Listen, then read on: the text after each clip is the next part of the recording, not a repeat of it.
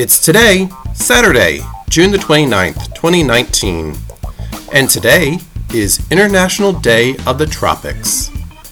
It's a United Nations sanctioned day to recognize the area between the Tropic of Cancer and the Tropic of Capricorn.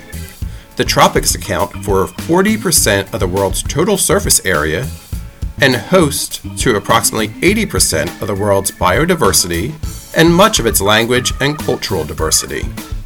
It's National Haskap Berry Day in honor of the superberry with a long-standing tradition of medicinal use in Japan. It's San Francisco GLBT Pride Day, World Camera Day, and World Scleroderma Day, which brings notoriety to the group of diseases causing hardening and tightening of skin and connective tissues.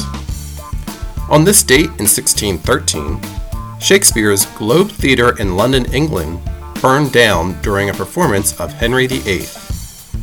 In 1927, the first flight from the United States West Coast arrived in Hawaii. In 1936, George M. Cohan was the first artist to be presented with a U.S. Congressional Gold Medal by President Franklin Delano Roosevelt. The event is recounted in the movie Yankee Doodle Dandy. In 1949, South Africa began implementing apartheid, not allowing mixed races to marry. In 1963, the Beatles' first song, From Me to You, appeared on the UK music charts. In 1964, the Civil Rights Act of 1964 passed after an 83-day filibuster in the U.S. Senate. In 1969, the first Jewish worship service was held at the White House. In 1994, the United States reopened Guantanamo Naval Base to process refugees.